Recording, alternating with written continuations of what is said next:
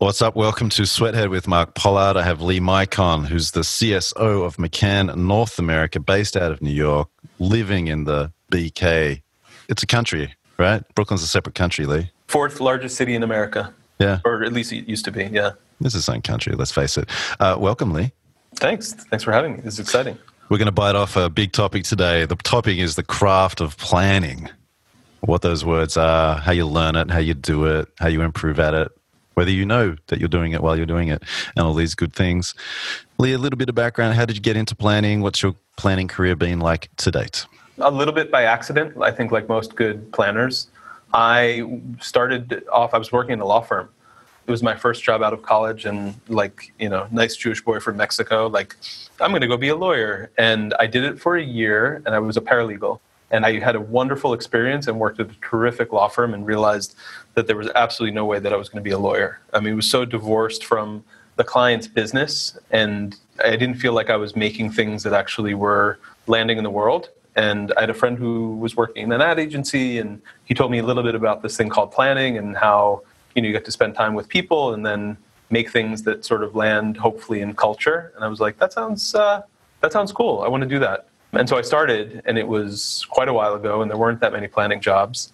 And somehow I made my way through to an office at Saatchi, where they didn't have any jobs, but they had a Hispanic market agency that was looking to hire a planner to work on a bunch of different brands. And so I interviewed, and somehow they gave me that job. So I'm very grateful for that.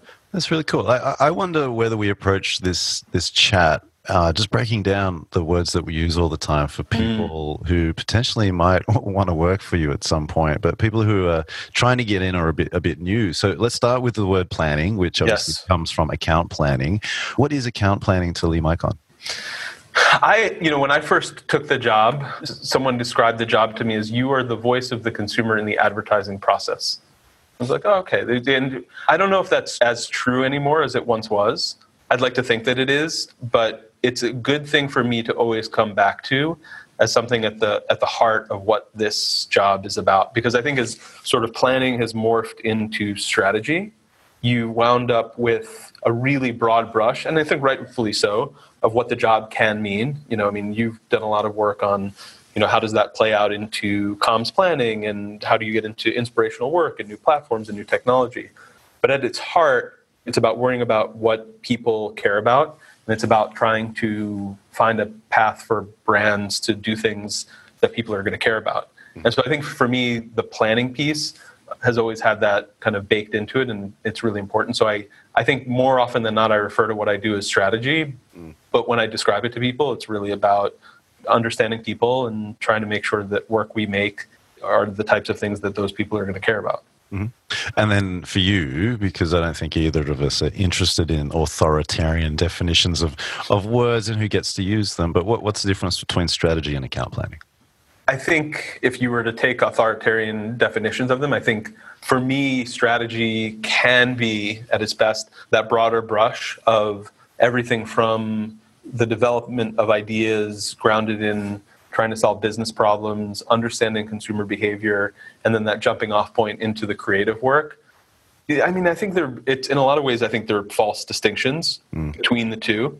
I do think that strategy at its best is that kind of broader sense of all of those planning things, plus how does it play out in the world? What does it mean for the client's business? How does it connect to communication strategy and, kind of the content strategy of what can play out in different platforms? So I think of strategy in my head, and this is just how I think of it, has sort of all of the different parts, all of the different flavors of strategy. And planning is sort of that initial spark of inspiration that's grounded in people's behavior. Mm-hmm. Okay. And then the word craft, seeing planning, and I feel that in the US I would use planning, account planning, and strategy relatively interchangeable, depending on who I'm talking with, depending on the context of the conversation. Because at some point the word strategy is not even about business. There's a lot of people who will find distinction between some of these words, and but you're doing it within a small playpen there. Because if you really want to secularize these words, they can be even broader, and by being broader, even more useful to people in their lives.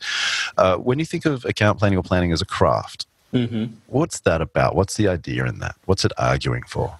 I mean, I think that's the interesting thing is I think a lot of people who have come to this more recently see it as strategy, and they're always sort of looking for, how do I do this? What's amazing is when I started this, and I think probably when you started this, there were like 2 things you could read, and that was it, and you just sort of had to do it. And I think now there's so many different types of inspiration, and you've been amazing in producing a lot of it in a relatively short period of time. But it makes it hard to know what you're supposed to do. And so when I think of craft, I think of what are the kind of discrete things that I can make. Because there's like the things we make and the things we do, and then there's also just like all of the stuff that we wind up having influence on. And I think strategists at their best are people who have an influence beyond just the things that they make. But then it's really hard to measure what you're actually doing. What are you actually working on? And so that's where then having that like a brief, a strategy, an understanding of who an audience is, those are things that we can focus on and things that we can, words matter that go into those things. And ideally they're fairly reductive and they're pretty simple. And so then we're able to understand whether or not those things are good. Because then on top of that, we have influence on people and the choices that they make, and our creative partners and our media partners and our clients and other people in the agency and outside. But there are only a couple of things that we can focus on that we make. And I think those things are worth doing well and worth making choices about whether or not we're putting the right types of words or pictures or images into those things to help craft the story that we want to tell. So is it fair to say that the use of a phrase like the craft of planning is to argue for intuition, empathy, practice, a sense of kind of devotion, and to like the invisible stuff that matters, that once you've done it, and to argue for those things is to potentially argue against very concrete, linear, literal, process-minded systems or people. Especially in New York, I think there are a lot of people who try to create strategy groups or hire people, and they treat them like they're working in a factory. Like, what's the process to get to the inside? Is it bulletproof? Is it data-driven? All these kinds of things, which are not false questions to ask, but sometimes they skip over the fact that there's like an ambiguity and craftness to the career. Is that, I'm throwing words into your mouth, but is that a fair argument? Yes and no. Using a word like craft means that you have to make things. So craft means that you have to make things. Got it. And I think sometimes that is process driven, right? Like great artists have a process. And some of that process is really simple and basic and everyday. And it involves like getting up at the same time and, sitting in front of something and then making something. I think the problem that I have is less process driven versus intuition driven, which I think both are important. But the problem I have is strategists who talk but don't make. I think a lot of times you have people who, when you sit down and you talk, you wind up hearing a lot of the right things for what a brand or a client or whoever should do. And then you're like, that's really interesting. Go make a thing, and then it'll give us something to talk about. And I think the challenge is a lot of times we talk and then we don't make. And I think one of the things that you've done a great job with, and I think the best people I've ever worked with have done, is at a certain point they sit down and they write something, or they draw something, or they craft something. And in the beginning, and I think whether you're intuition first or data first is almost irrelevant, because if you start with data, you need to get to intuition. If you start with intuition, you need to get to data. But either way, you're making something. Okay. And I think that's the real distinction. Is craft for me means you make things, and hopefully sometimes by the time you're done making that thing, it's pretty good. But at least you're making something. And even if it's bad, I'd rather have something that's bad and done, because you can always make it better. Totally. What are more examples of things that you might expect a planner to make? Trouble. The brief is, at its best, is such an important thing, because it sort of contains all of the different parts of the craft and forces you, if it's good and simple and clear, to approach defining the problem and defining an audience and defining what we're going to do or say to that audience with real discipline. And so I think that's why it matters. I think I expect people to make stories, and it doesn't have to be 46-page decks with full bleed images and block out type and all that kind of stuff. But I do think when I walk into a room and I'm talking to people about the ideas that they have, I try to force them, like, if you were to put this entire story, like, Pretend that the meeting is not an hour and a half with the client. Pretend that the meeting is, the client walks, this has happened to me. I'm sure this has happened to you as well. You work for a month on a presentation and some very senior person walks into a room and is like, I'm so sorry. My flight to London is leaving 3 hours earlier than I thought it was going to. I now have, 20 minutes for this meeting. You have 5 minutes to tell me the strategy. Sorry, but tell me what the story is. And I think forcing people to kind of get into that mode and forcing people to get into that mode of we have to be able to kind of distill these stories down to a simple couple of sentences, as I haven't done in answering your question. But I do think that ability to be able to get down to those like 25 words and then add all of the things and the video and the facets of the story and the depth and the rigor and all that. But being able to distill the strategy down to that story, I think that story is everything. Got it. So for you, making is going beyond the talk and putting it onto paper or onto some kind of object, get the idea down for people to react to. That makes sense. Do you believe in the idea of junior strategists? Well, I mean, everybody has to start somewhere. I was a junior strategist. I may or may not have known what I was doing. I unfortunately had a boss who left 6 months after I started, and then I had to go present a strategy to somebody who was the head of a division of Procter & Gamble, 6 months after I started the job. And you figure it out. It's challenging because not every client wants to necessarily talk to those people, and sometimes, depending on the organization, it's a little hard to get them paid for. But it's more than worth the investment because I think that's where agencies grow and thrive from the ideas, the great people who know enough of the fundamentals to come in and make a difference on the business, but don't know what they don't know, and they're always additive. So I think it's really important to keep bringing in young people into any agency. Okay. And then when you think about the different titles, the different levels that you have at McCann, I guess, could you quickly run us through what those titles are? Is that there's a junior strategist and then up to chief strategy officer, like global chief strategy officer? What are the titles in between? It's funny that you asked that. It's a little complex here because there's a lot of, maybe not in McCann in North America, but when you sort of look across a whole organization, there is some complexity. But I think what we're trying to get to over time, and we're getting there pretty quickly, is a really simple way of looking at it. So yeah, there's a junior strategist, senior, and then you have strategy director, and then group strategy director, and we have somebody in New York who oversees brand strategy, somebody who is more focused on digital and social, and then another who's much more focused on comm strategy. And that's an interesting kind of dynamic, right? Because you're trying to teach everybody all of those different disciplines, but there's enough depth of knowledge required that it's worth having a different sort of delineation between each. And frankly, we have the scale where we can and should do that. And then there's a chief strategy officer in each of our offices who oversees the teams and brings those different flavors of strategy together. And I just want to pick two of the titles. Yeah. From senior strategist to strategy director, what's the leap there? What are you looking for? What's different? That's I think the most interesting jump, right? Because I think to me the difference between a senior strategist and a strategy director is the difference between having a vision for a project or a period of time and having a vision for a brand or how multiple projects work together to tell a story about the brand. And I think there's a learning curve in terms of learning how to be of counsel and of use to a client. When the client starts picking up the phone and asking you your opinion before they make their own decisions, I think that's that move is from senior strategist to strategy director. Okay.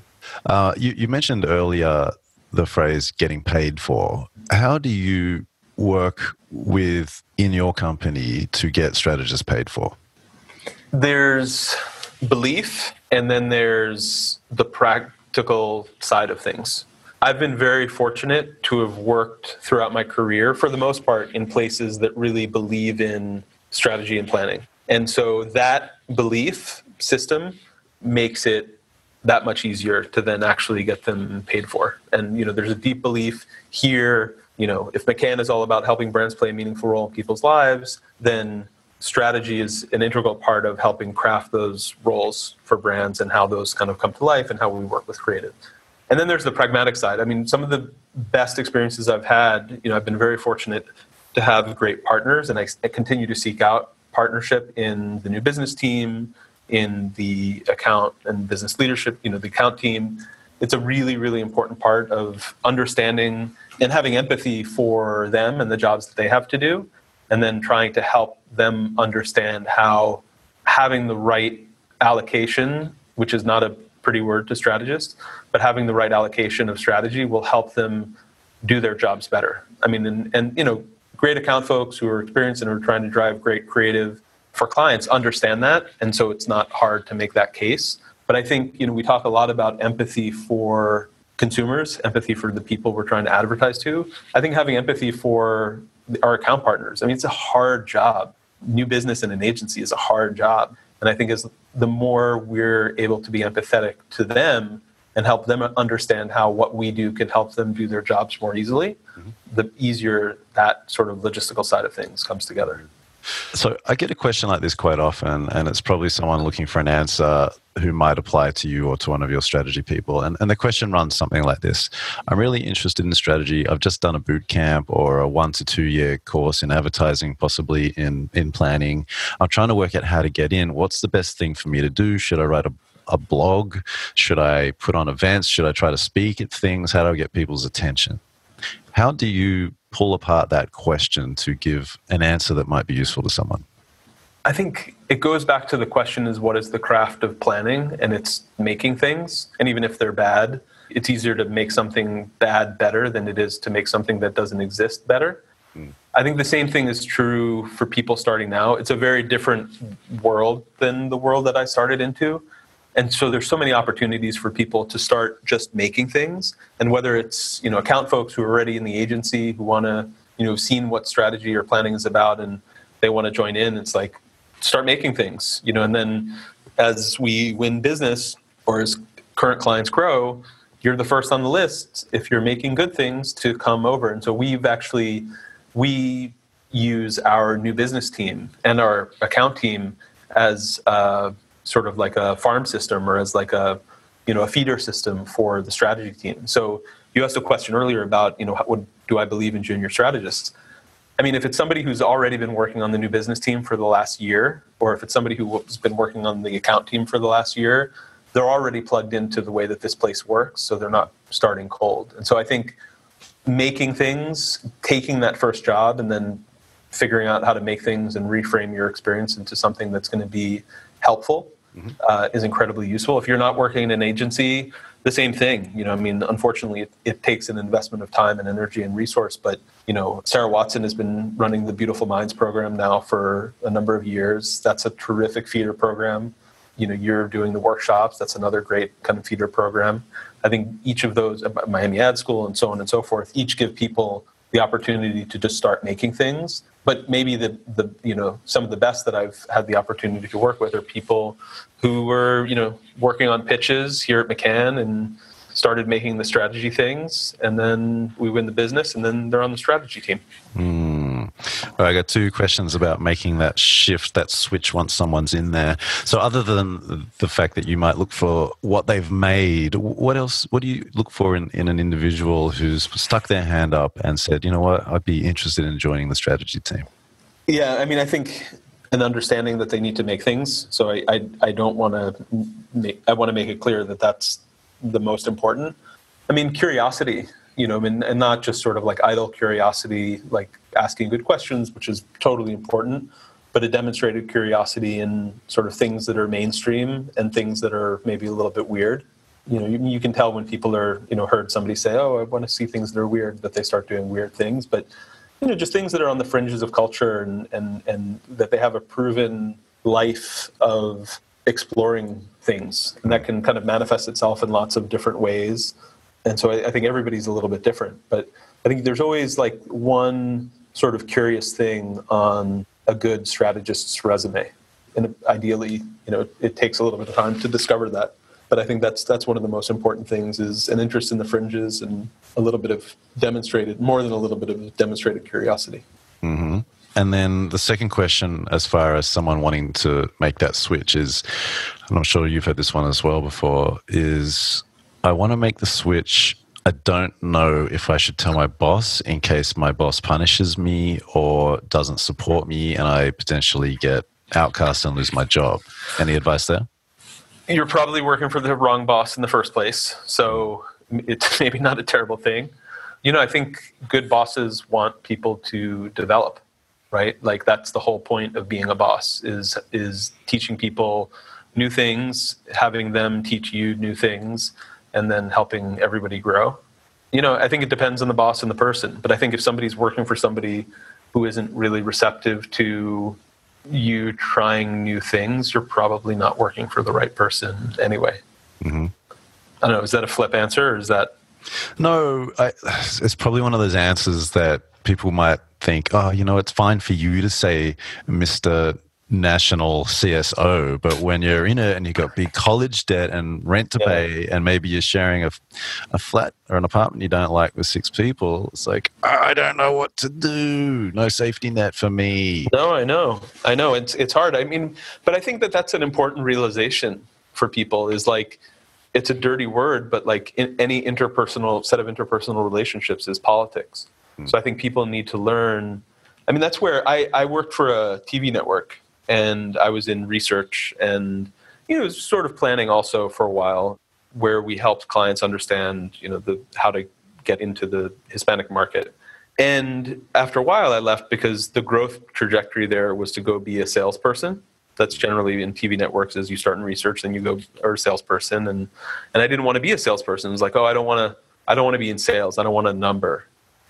And then I realized like 5 years later in my career that like when I was up in front of a client selling a piece of work that I was a salesperson and I had a number. Mm-hmm. And so I think as it's unfortunate, and you're right, like you're living in your, 3-bedroom with 6 people in, someplace not near a train and you have a lot of stress and debt and all those things. But I think understanding that, we have to sell our ideas. And if we see ourselves in a different type of role, we need to sell it to somebody. Mm-hmm. And so if the boss is receptive, great. So then the sale is a little bit easier. But if the boss is not receptive, then it's just a question again of like empathy and understanding what is the thing that's going to help them understand that your growth is to their benefit, and whether subtly or directly, kind of selling it to them. Mm-hmm. Is that a better answer? Yeah, no, it's definitely an additional answer. It's not for me to judge. I think it'll be the emotion of the people listening to this who are desperate to maybe be a CSO one day, and for that to happen really soon, it'll be them who'll judge whether that was a good answer. Can you talk us through one of the main strategy frameworks that planners at McCann use when doing brand strategy and or writing a creative brief? Sure. Yeah, I think it's a good question. I think I can talk about it. I'll go back 6 years ago, McCann World Group came under new leadership. Harris Diamond, who'd never worked in an advertising agency, who'd previously run the PR agencies within IPG, took it over. And, McCann was this big battleship that was sort of in need of a new vision. And he hired, and this is all public and people know this, he hired my boss, Suzanne Powers, who is the global CSO, and Rob Riley. I don't remember who came first and who came second, but they came out around the same time and they'd worked together previously. And they put in this system or this way of thinking about what we do that stemmed from something I mentioned before, which is this idea of helping brands play a meaningful role in people's lives. And that's sort of the thing, the hook, the center, and the focus of what McCann says that we do. And within that, we talk a lot about, there's been a sign that's been on the wall at McCann for however long McCann's been around, 107 years, which is truth well told. It's literally something that H.K. McCann came up with 107 years ago. And so we wound up out of that, and when I say we, I mean them, talking about this idea of how do you take truth to meaning.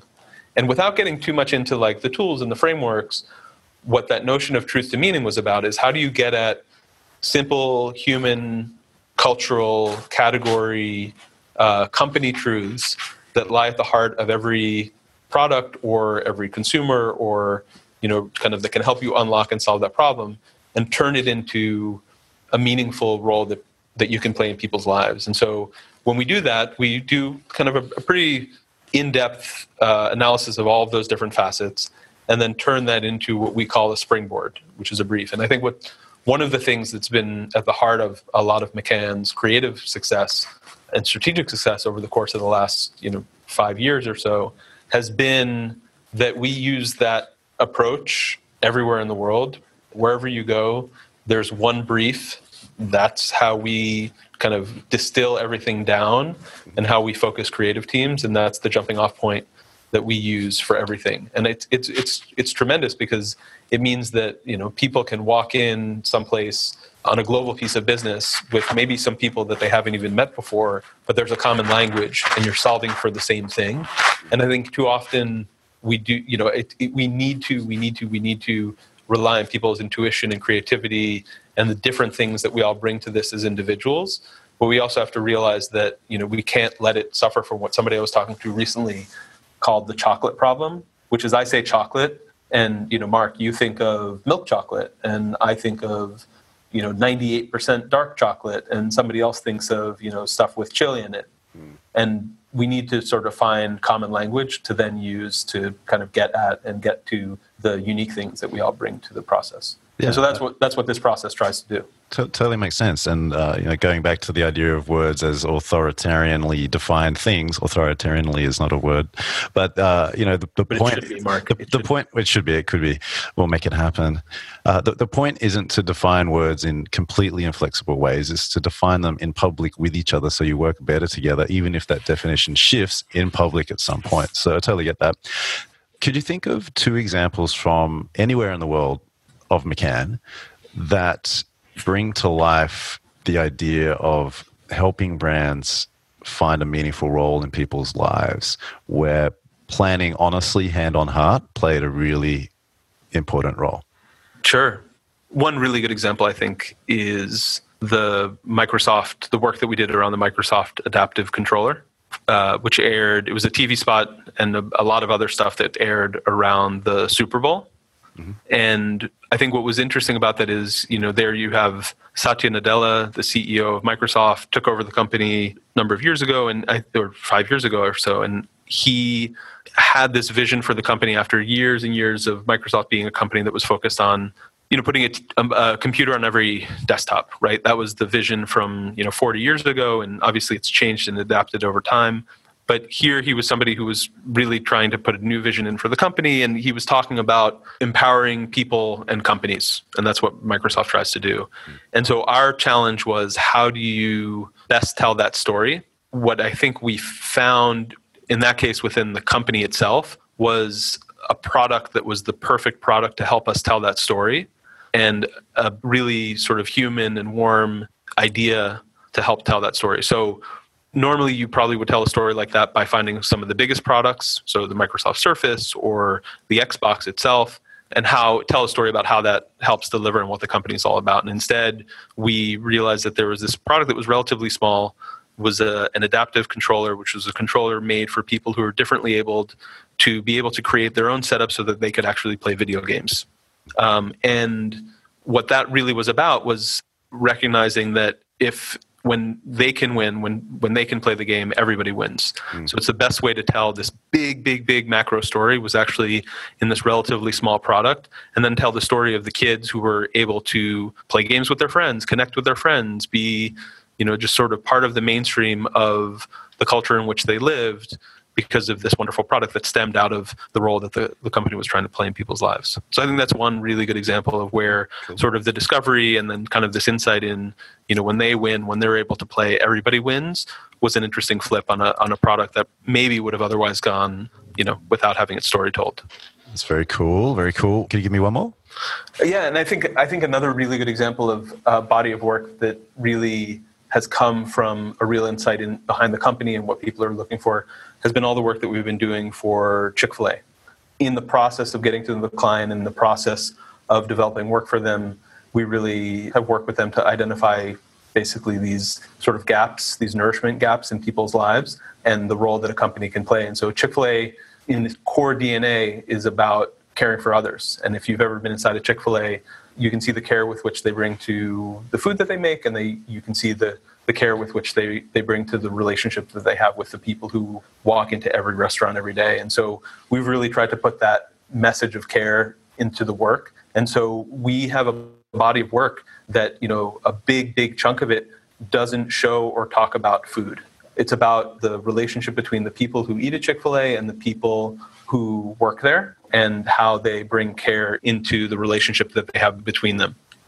Again, the words are not coming to me as well as I would like on a Friday at 5:30. But it's really important, and so they've been really brave for a category that always puts the food first to put the food second, behind the relationship with human beings and the care that they bring into people's lives. And that's the thing that really makes them different. We just did a campaign that's around the holidays. It's a 2-minute spot that aired on the Macy's Thanksgiving Day Parade. 2 minutes that doesn't even have the brand or any of the product in it until the very, very end. And it's just the sign off, because it's more about spreading a message of spending quality time with the people who you love, and how that can be such a great gift, and how that's an embodiment of that kind of care. And they've been really brave to do that. And that came from that process and that understanding of the meaningful role that Chick-fil-A can play in people's lives, which is to bring a little bit more care. Mm-hmm. Very cool. All right, last question. For somebody who's newish to a strategy career, wanting to get into one, I think the idea of interacting with a creative department can be a bit intimidating. Any advice for someone who's about to do their first, or write their first creative brief, do their first briefing? How do you build the relationship with a creative team to a point where they want you in the room more often than not? I think recognizing that being in the room happens with you letting them into your room first. So, maybe don't necessarily start with the group creative director or ECD who's, busy and has to maybe get to her kid's soccer game by 5:00. Start and understand who your peers and partners can be. I've always erred on the side of sharing too much too soon, and realizing that kind of developing strategy, as much as I was talking earlier about how, the craft is what you put down on paper, the beginning of the craft is the story and is the conversation that you have with your creative partner. Most of the great work happens in those conversations. The trick is then how do you distill it and write it and get it down? But I think that's the real key is, look at it as a conversation. Don't try to surprise people with a brief. If you are ever, and I hope people know this, and this is just going to sound, cliche and tired, but if you're ever walking into a briefing and that's the first time anybody's seeing that brief on the creative team, it's a problem. And so I think as much as possible, the way that we get invited into rooms is by inviting people into ours. Mm-hmm. I like that. Lee, where's your room on the internet if people want to find out more about how you think, what you get up to? Are you active? I've been less active, honestly, I moved, I got married this year. My mom was sick. So I've been much less active than I used to be.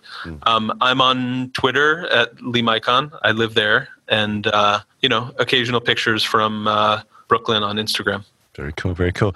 Well, thank you for joining me today. It's nice just to do a chat about some of the stuff that once you've been around for a while, you might take for granted until something doesn't work anymore. And you're like, I need to revisit what that word means. And it's just nice to have a simple chat about some of the simple things that sometimes we get too good for too soon. So thank you for doing that. I think you put it far better than I did. Thank you very much for joining me on Sweathead today, Lee. Thank you. Boys.